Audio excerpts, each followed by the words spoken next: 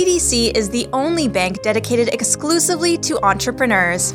That's why we're proud to support women entrepreneurs with the Thrive podcast, providing startup women with the support and resources they need to start and grow their business.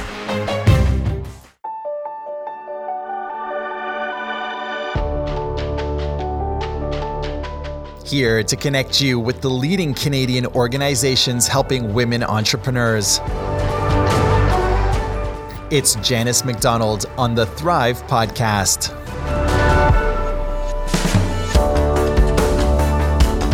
You're listening to the Thrive podcast on the Startup Canada Podcast Network, a show inspiring, connecting, and educating women entrepreneurs across Canada. On this show, we connect you with leading innovators, change makers, and organizations helping women to own it in entrepreneurship. The Thrive podcast is a production of Startup Canada, the national rallying community and voice for Canada's 2.3 million entrepreneurs. This podcast is presented in partnership with Business Development Bank of Canada, the only bank devoted exclusively to entrepreneurs. Make your way over to startupcan.ca/podcasts to subscribe to the Thrive community and subscribe to listen to this podcast on iTunes and Google Play Music. I'm your host, Janice McDonald, president of the Beacon Agency and Startup Canada's ambassador for women entrepreneurs. We're thrilled to have Marg Hashi on our show today. Marg is the managing director of Grow Your Biz, an organization that builds peer-to-peer advisory boards for women entrepreneurs. It offers training, support, advisory services, and strategic alliances for women ready and committed to take their business to the next level.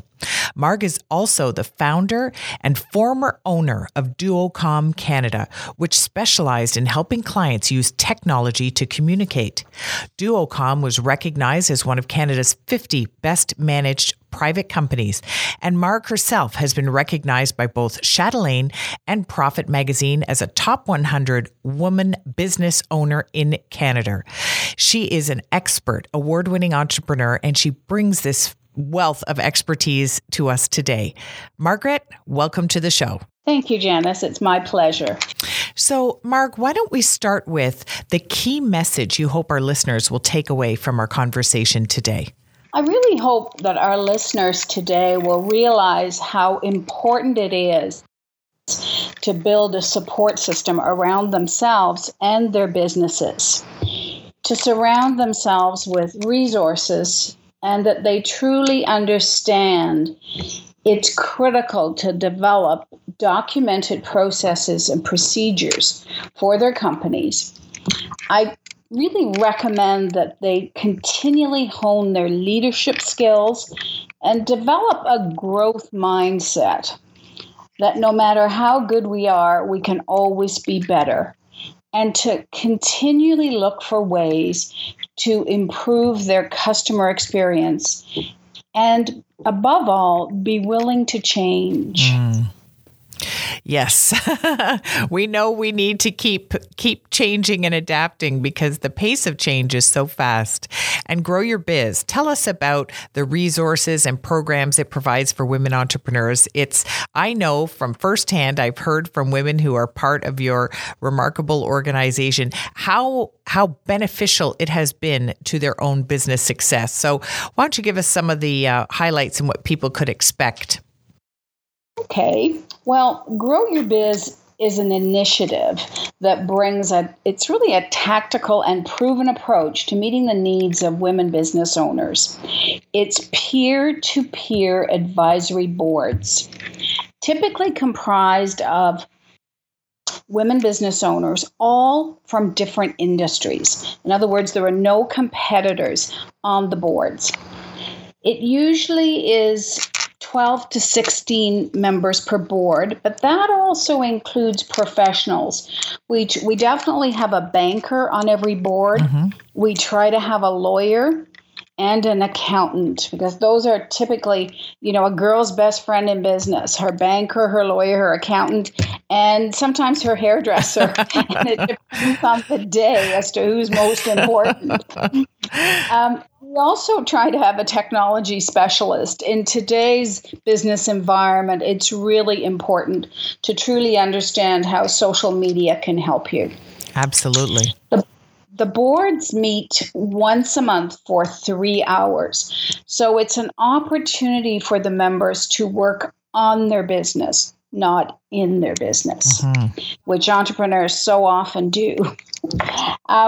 We share experiences, we share challenges, but the board really provides support, training, advisory services, and strategic alliances.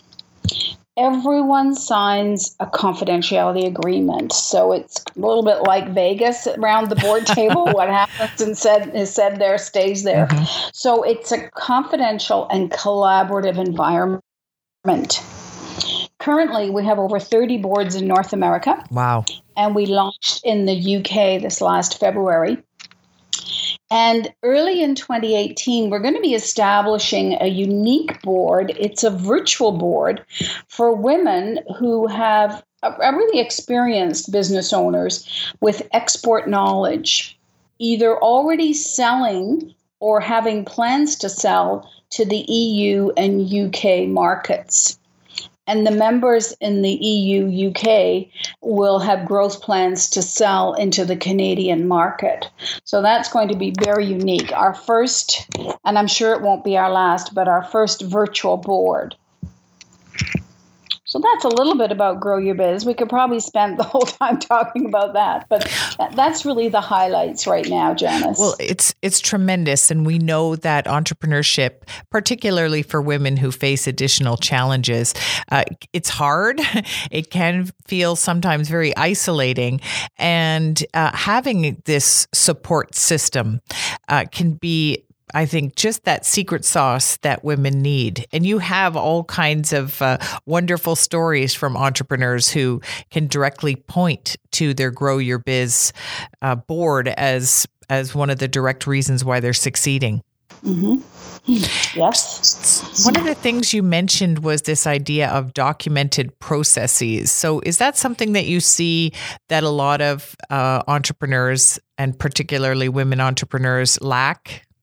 I think so. And mainly, not just women, all entrepreneurs. And it's so important, particularly when you're starting out, that you start documenting your procedures. And the reason I emphasize documented, Janice, was that it's really important. Because what happens is if you have changes in staff or if you bring on a new member to the team, you already have your processes and your procedures documented. And it makes it so much easier to onboard people when you have things done. Now, most of the documents actually become what I call a living document. It's never finished per se. You keep improving it and you keep perfecting it as time goes on. But if you have things documented, it just makes life a lot easier for you in the long run. One of the things you mentioned, we're going to hear about what the key to a successful advisory board is. But first, I think one of the keys is this idea that you talked about, a growth mindset. Can you expand on that? There's been lots written. Actually, there's been a study done by Dr. Carol Dweck. I believe she's at the University of, I want to say, Pennsylvania. And it's, having a fixed mindset as opposed to having a growth mindset. It's really important for entrepreneurs to really practice that growth mindset, really not missing opportunities. I think that's the key. Sometimes we're in environments where there are huge opportunities and we don't see the forest for the trees. So really, I think having that growth mindset can make a huge difference for entrepreneurs. So that's something that would be, I guess, one of the elements that adds to a successful advisory board is having people coming in with that growth mindset. Absolutely. And, the successful boards are comprised of women that I think you mentioned earlier are committed to taking their businesses to the next level. Mm-hmm. I mean, some people are quite happy with a lifestyle business that they've, taken on, and it provides them with the lifestyle they like. But we're really looking for women who are committed to taking their business to the next level. And a successful board needs to be led by an experienced facilitator. And almost all of our facilitators are also entrepreneurs. Okay, and so they can relate.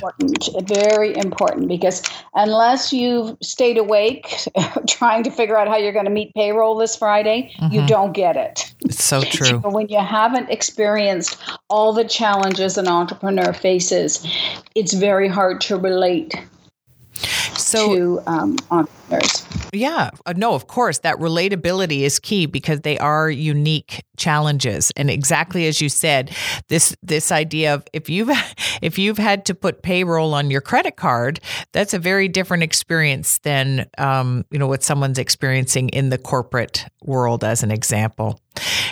Absolutely. So, it definitely is. So when you're thinking about a successful advisory board, so one of the keys is kind of how, as we've said, to come in with a growth mindset. But what are the keys to actually having a successful advisory board? Like, how do you establish, outside of the Grow Your Biz network, but for just people who are thinking about, okay, I've heard I should have an advisory board. What should our listeners keep in mind when they're establishing their own? Well, when I established my own board, and that was a board of directors for my company, I highly recommend you look outside of your own industry. That might sound unusual, but it's really important to have a diverse board that really brings different perspectives to the table. In my case, when I built my board of directors for my business, and keep in mind, I owned a tech company. I owned an audiovisual products and services company. But my board was comprised of, first of all, a retired CEO from one of the large oil companies, a senior vice president of one of the top 6 Canadian banks. I had a CA. I had a retired professional football player that was also a business owner. And I had a financial analyst that managed the portfolio for the owner of one of our professional sports teams here in Canada. So it was very diverse, but I learned so much from those people, things I would never have thought of or were really quite removed from our industry, but it was very applicable to any business. In fact, I learned so much from those people that when I established that board, I grew my business over 1,100% in the 6 years that I worked with them. That is amazing. And people often ask me, Janice, how on earth did you get these people to be on your board of directors? The simple answer is, I just asked. Yeah. So sometimes we stand in our own way. We think that they won't be interested or they won't have time, or so we take them out of the running before we've even given them a chance to say yes. Very true. And, to be honest, and when I asked them, why did you agree? A couple of them said we were quite flattered. So, it was really interesting, but they were a huge asset to me. And in growing my business. 1,100%, which is incredible. Marg, when you set that up, what was kind of the process? So we know you asked them, but then how often did you meet, and what was kind of if you could give people a sense of how you did that, and then similarly, how that might differ from Grow Your Biz from those boards? Well, I tried to respect the fact that, they were busy people too. So we only met twice a year. Okay.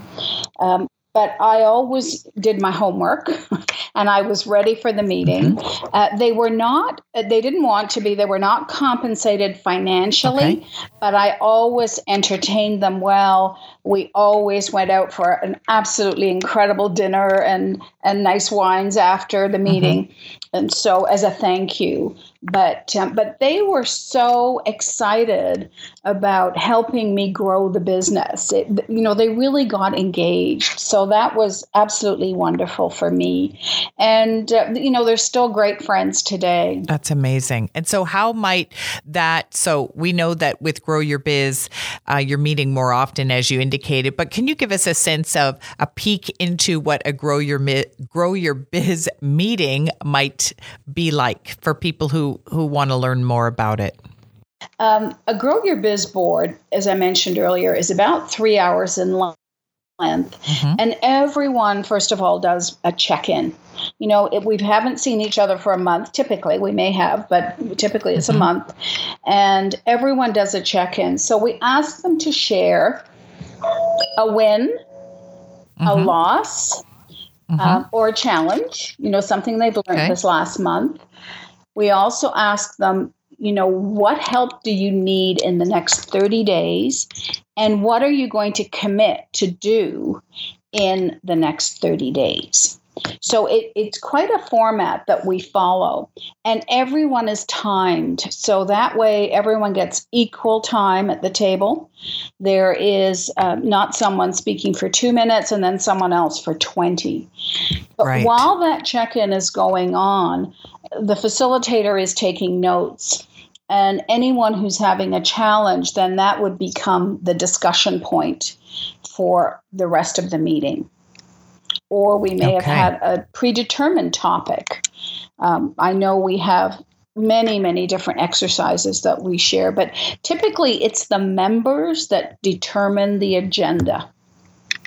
So hopefully that gives you a bit of perspective. Well, I think that's amazing because it sounds very responsive. So, the reason why you would want to join is because you're going to have this support system, as you've identified. You're going to have access to experts around the table. So, because we know, talking to some of our other experts for a Thrive podcast, we've heard about the challenges that some women entrepreneurs face in terms of, whether it's access to capital or things like that. So knowing, being able to speak to a banker and, the different experts that you have around the table in a more relaxed setting is, I think, a significant advantage. It definitely is. And I mean, things like, one member was struggling with cash flow. Everyone, has at one time or another challenges with cash flow. And just understanding how to build a cash flow forecast. It's very different from building a sales forecast. I used to have members come to me and say, Marg, here's my profit and loss statement. I've made all this money. Where is it? And I'd say it's either sitting in your warehouse on your shelf or it's still in your clients' bank accounts because they haven't paid you yet. But, with having a banker on each board, the banker was able to do a presentation on actually forecasting cash flow and how to do that. So that knowledge is very helpful to any business owner. And so for our listeners, how can they optimize their relationship with their advisory board? What do they need to do? It's really being, I think, honest and, doing your homework, planning for your meeting, but being open. Don't be afraid to say, I don't know. I know when I started my business, I'll be honest with you, I couldn't read financial statements. I'd get my financial statements from my accountant and I kind of flip to the profit and loss, look at the bottom line, thought, okay, we're good. And I finally admitted to him, I really didn't understand them. And I wanted him to teach me how to be able to analyze my balance sheet, my trial balance, and truly understand them. So I started taking him to lunch once a month. I said, I'm going to buy you lunch. Teach me. And it was one of the best investments I ever made, Janice, because knowing your numbers is powerful. It is. And it allows you to ask the right questions, doesn't it? It certainly does. And also plan better. So when you think about some of the challenges that entrepreneurs face or the pitfalls, so one of them, I guess, would be not understanding their numbers. Are there any others that you see in a regular way? I don't mean in a grow your biz setting, just in general, because you've been in this space for a long time and you have a lot of expertise. What do you see are the typical problems that come up, and perhaps some of your wise suggestions on how to avoid them? I think the key areas that whenever I talk to any entrepreneur, is it's finance and HR. Okay. Talent management. Those seem to be the two areas that always sort of bubble to the surface. Those seem to be the areas that we're all challenged with. Those are the key ones. And then very strong area too is sales. Okay. Closing business. And as we know, nothing happens in any organization until someone sells something. Right. So those seem to be the three key areas that keep cropping up all the time. Mm-hmm. And it's people, but exactly as you said, you have to sell and you have to know your numbers. Yes, absolutely. So you founded and scaled a successful company to great heights. We know that it was one of Canada's 50 best managed private companies, and you've been recognized with awards and accolades, rightly so. So what are those top skills, the actual skills that you think founders have to grow their business? What do they really need? And if they don't have these things, focus immediately on boosting these skills. We could probably spend the whole hour talking about just that, Janice. But one of the things I do, I'll try and give you a Reader's Digest version, if you will. Great. Sure. I think there are 6 elements to running a successful business, and I jokingly call them the joy of 6. First of all, let me share with you first that there are only 2 ways to grow a business. You have to find new customers, or you have to sell more to existing customers. Right. So, and as I said, nothing happens in any organization until someone sells something. Yeah. As a business owner, you need to be able to sell. And whether it's a product, selling your ideas. So I highly recommend, as a business owner, you hone your presentation skills. You need to be able to perfect that elevator pitch. You need to be able to stand in front of a group or an individual and present your business effectively. And most of all, you need to understand how you can help that client or that potential client. So always look at it from that perspective. It's critical to understand who your ideal client is. You need to build an avatar around that ideal client and then market to them specifically. So those are sort of an aside. But the 6 But they're very, very important, because if you don't know who your ideal client is, then you're wasting a lot of time and energy marketing all over to people that you don't even want to attract. That's right. And if you have time at the end, remind me and I'll share a story with you about ideal client. Perfect.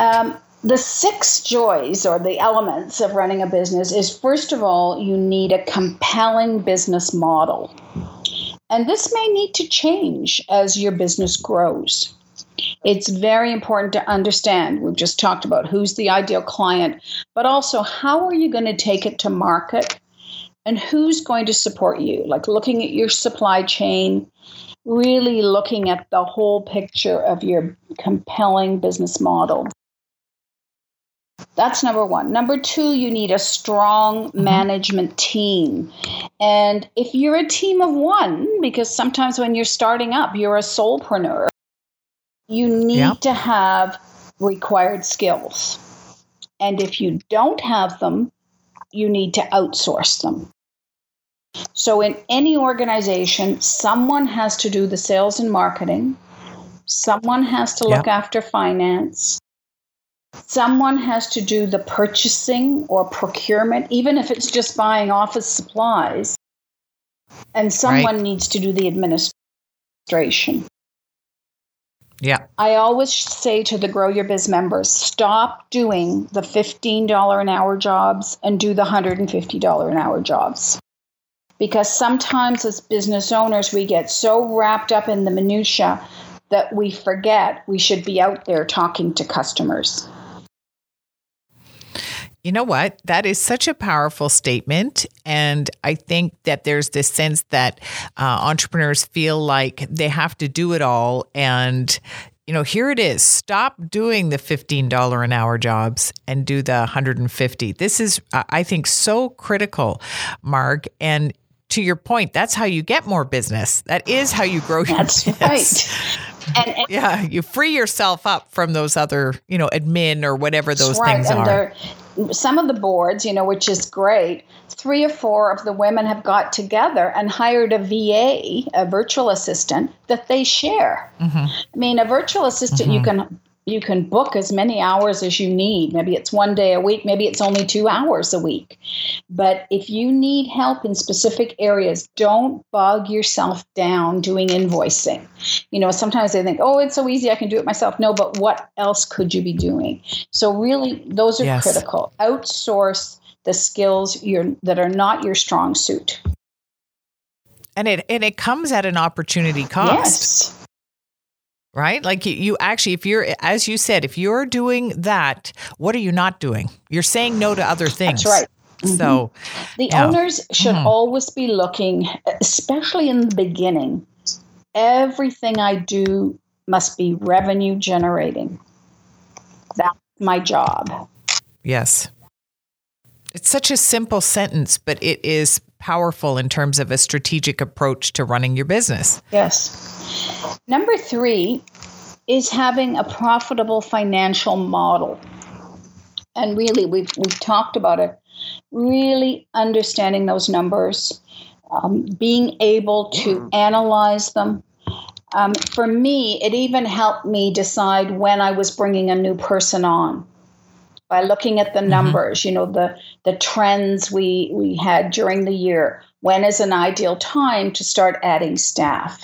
So looking at your numbers, analyzing them, it's very, very important.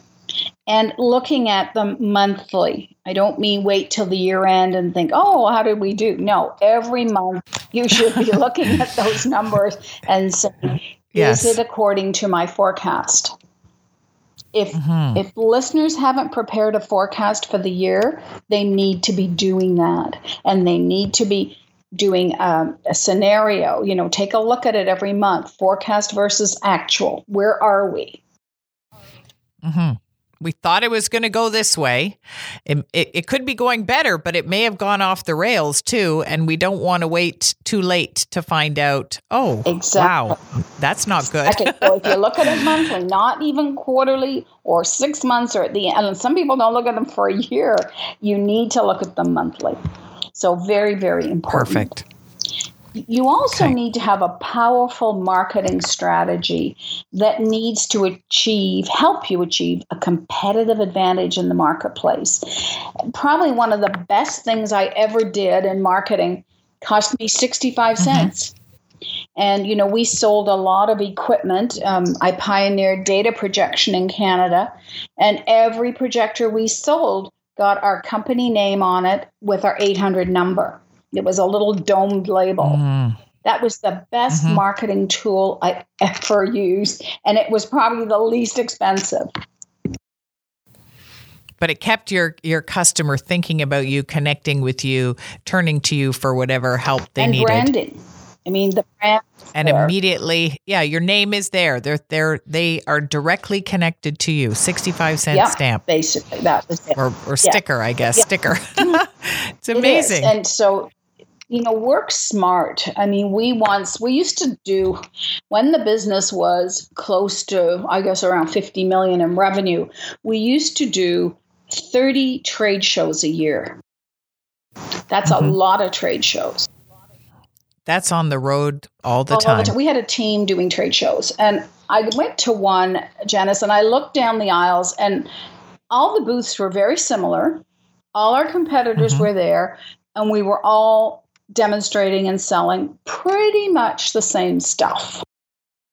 So I decided right then and there, we are not doing another trade show. Bold move from 30. So we did a debrief the next day, and I announced to the marketing team, we're not doing another trade show this year. We are only doing private shows.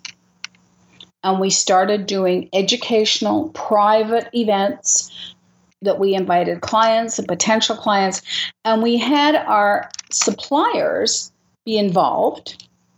And quite frankly, they paid to be there, our suppliers. As opposed to you paying to be at a trade show. So I saved over $1 million off my budget by doing private shows. Oh my gosh. That's, Marg, it's so innovative. So this is something that needs to maybe be addressed in this moment, right? So when you're going against the sort of the way things are done, if for women entrepreneurs in particular, how do they find that courage and that voice to really say, you did it, no problem, you found it and you knew this was right for your business. But is there anything you can offer for women that want to take their business in a different direction and they're certain it's going to be right? How do they do that? I think it's called being disruptive. And, I just decided that instead of our marketing team, working on trade shows, they were going to spend time getting, quite frankly, bums in seats at our private events. So they spent their time and energy recruiting people to come to our private events. And we did educational components. People always want to learn about new technology.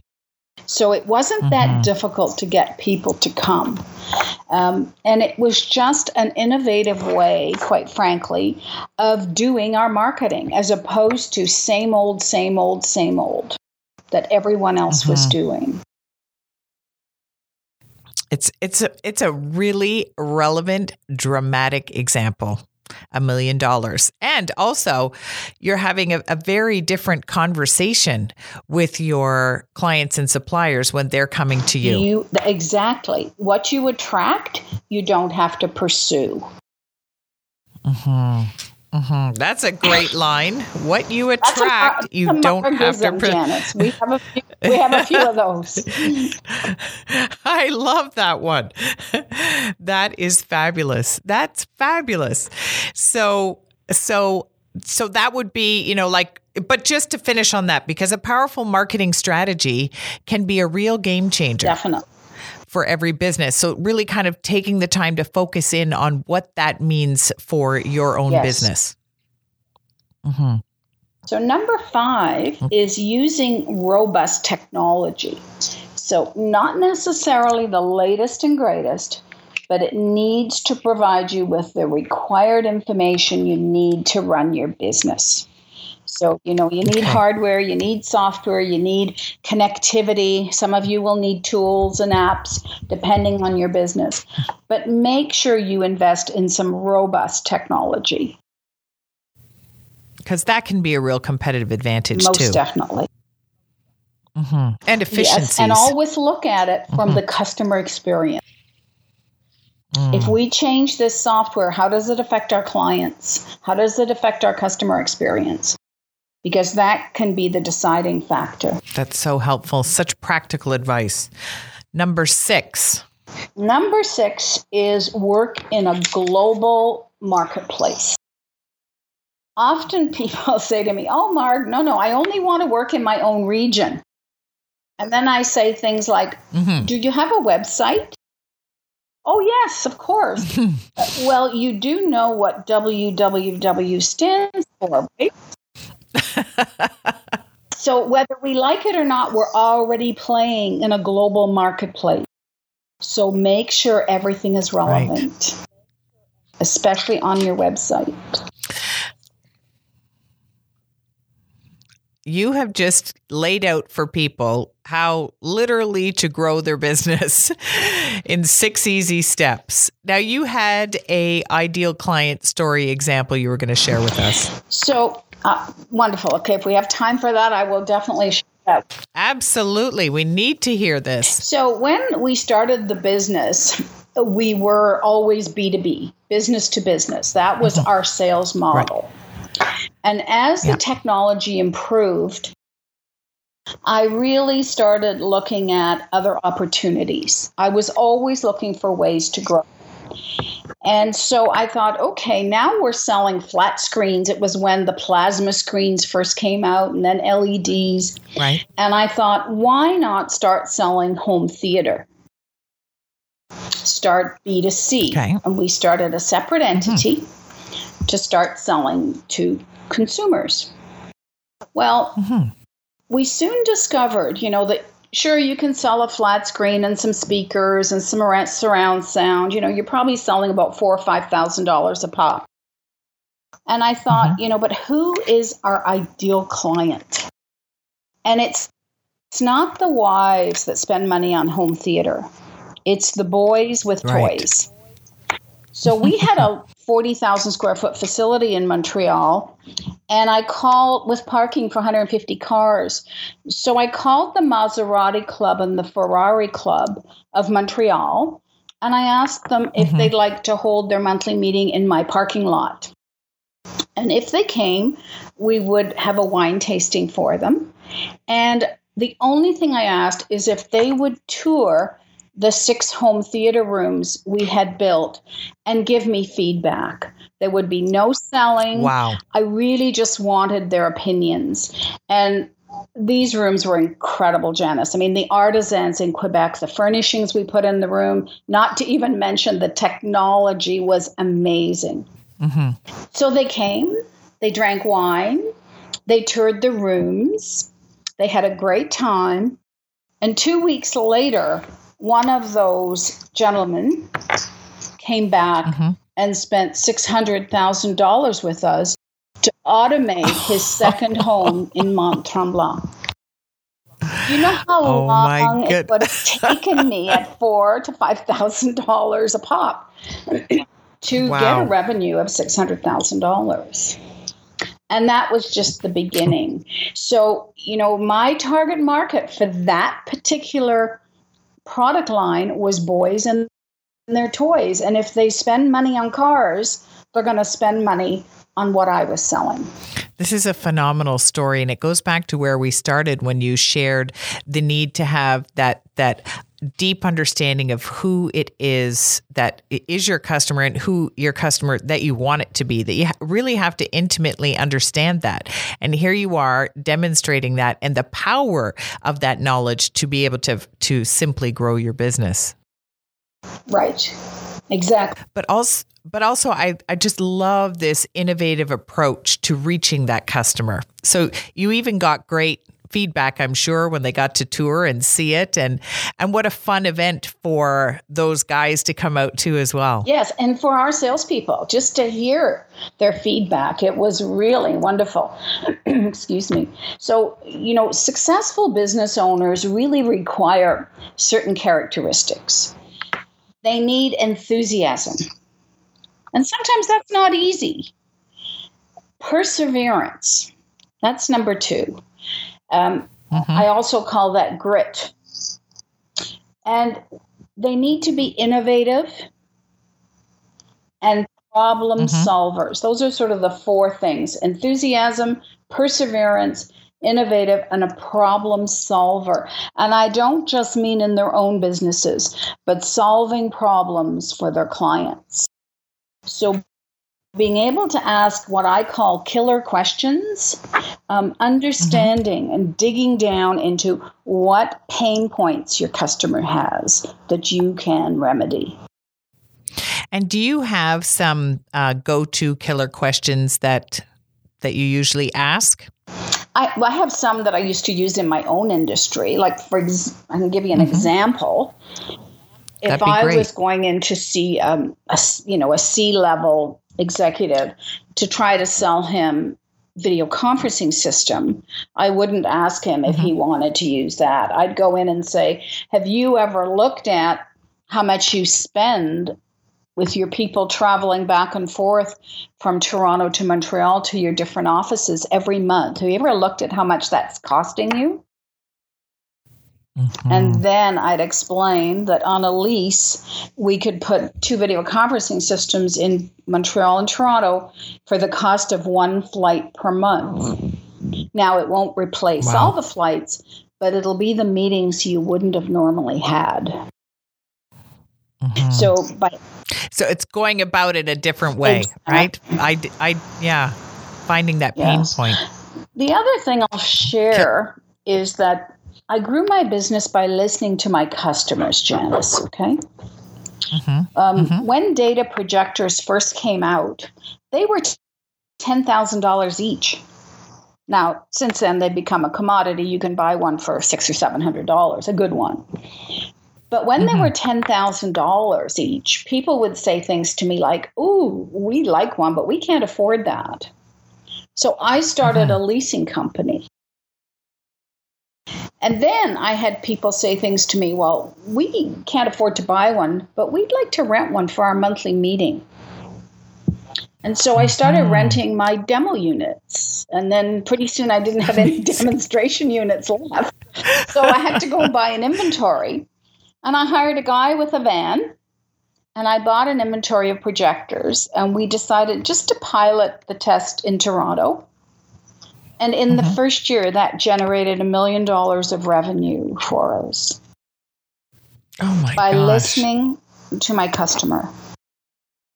Yes. We started our integration department by customers saying, well, Marg, we don't want all the cables all over our nice boardroom table. Can you put this up in the ceiling? So I rented another van. I hired 2 guys this time with a ladder. And we started putting projectors in the ceiling.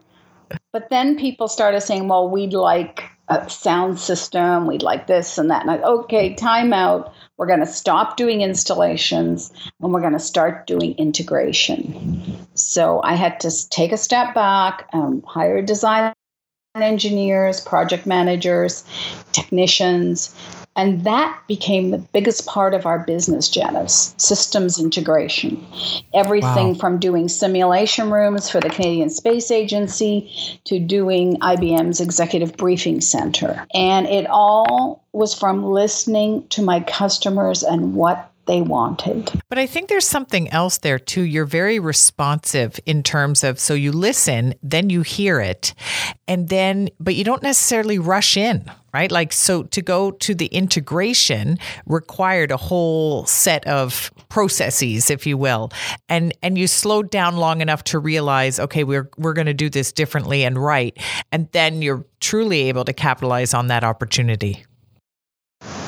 I've always done that, even when we were just starting to sell technology, because I started out selling overhead projectors and transparency films. That's how we started in 1980. And of course, the technology has changed dramatically, but I always went to manufacturers' rollouts. So I knew what was coming before it arrived. And I could already have started my marketing process of those products before they were even available. Again, a strong marketing strategy. It's so, you're a very strategic business leader. And if we think about what you've shared today, for women listening, you can be part of the Grow Your Biz network that Marg is the managing director of. So we, and have access to your expertise right across the country. And I know you do your own board and people would be part of different ones, but when they're part of the Grow Your Biz family, they get access to Marg as well. They get Margisms, as you call them.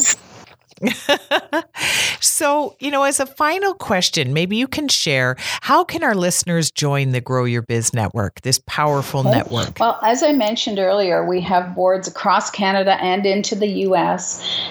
So probably the best thing is to check out our website, and that's www.growyourbiz. So there's no W, it's GROYOURBIZ.com. for their nearest board, and they are listed there. We are continually opening new boards. We've just opened one in Brantford, Ontario. We've just opened one in Fredericton, New Brunswick. So if there isn't a board in their area, we may already be working on one, so they could reach out to me directly. Perfect. And so go to the website, learn more, and then you can, you have events and there's all kinds of things, special things that Grow Your Biz does. But it's time to join this amazing network, I think is what we're hearing as an important call to action. Yes, I think so. It makes a big difference for the women business owners who are members. And it's just, it's lonely at the top. So don't do it alone. Mm-hmm. So as an expert, as an award-winning entrepreneur, we've had the great good fortune of hearing from Marg Hashi today. You've been very generous with your expertise, and you are the managing director of Grow Your Biz, but also the founder and former owner of Duocom Canada. Marg Hashi, thank you so much for sharing your insights with us today. My pleasure, Thank you Janice. for joining us this week on the Thrive Podcast, a show inspiring, connecting, and educating women entrepreneurs across Canada. Visit startupcan.ca/women to find resources designed to support thriving women-owned businesses across Canada. And visit startupcan.ca for the latest episodes of the Startup Canada podcast, hosted by Rivers Corbett. And to learn about the latest startup community news and events, like our popular Startup Chats on Twitter every Wednesday and Friday at 12 p.m. Eastern. Until next time, I'm Janice McDonald, leaving you now with a sneak peek of our next episode. This is Dr. Sue Abu-Hakima, co-founder, CEO from Mika Mobile Corporation, and you're listening to the Thrive Podcast with Janice McDonald. I think that's great, because if you see something you don't like how it looks, it's on you. Don't wait for someone else to do it, and mobilize like you did with that example. You were the rallying cry that made the change. But it's also, I think, really it was such a perfect example, because it reminds people that one person can make that change. You mobilized a team, you took steps, but you started something that actually ended up with a better outcome, and that's tremendous. And one of the other things, Janice, that I want to mention is certainly the report that BMO had you and Claire Beckton, and that was when it blew my mind to find out that 8 out of 10 women get turned down for money in banks. And honestly, as an entrepreneur for 17 years and 16 by then, I did not know this. I mean, I had been turned down by venture funds before, but I didn't realize. I always thought, well, maybe I'm aggressive, maybe it's because I'm brown, maybe, who knows, maybe they don't like women engineers. Right. It's not that at all. It's the gender. No. And that's right. where things have to change. So now that we know this, right, it's a rallying cry, not just for me, but for all of the other men and women in my life, because even the men tech CEOs can't believe those numbers. They're married, or they have daughters, and they have sisters, they have mothers. They cannot believe the inequity that's in this country. They're stunned that this is Canada.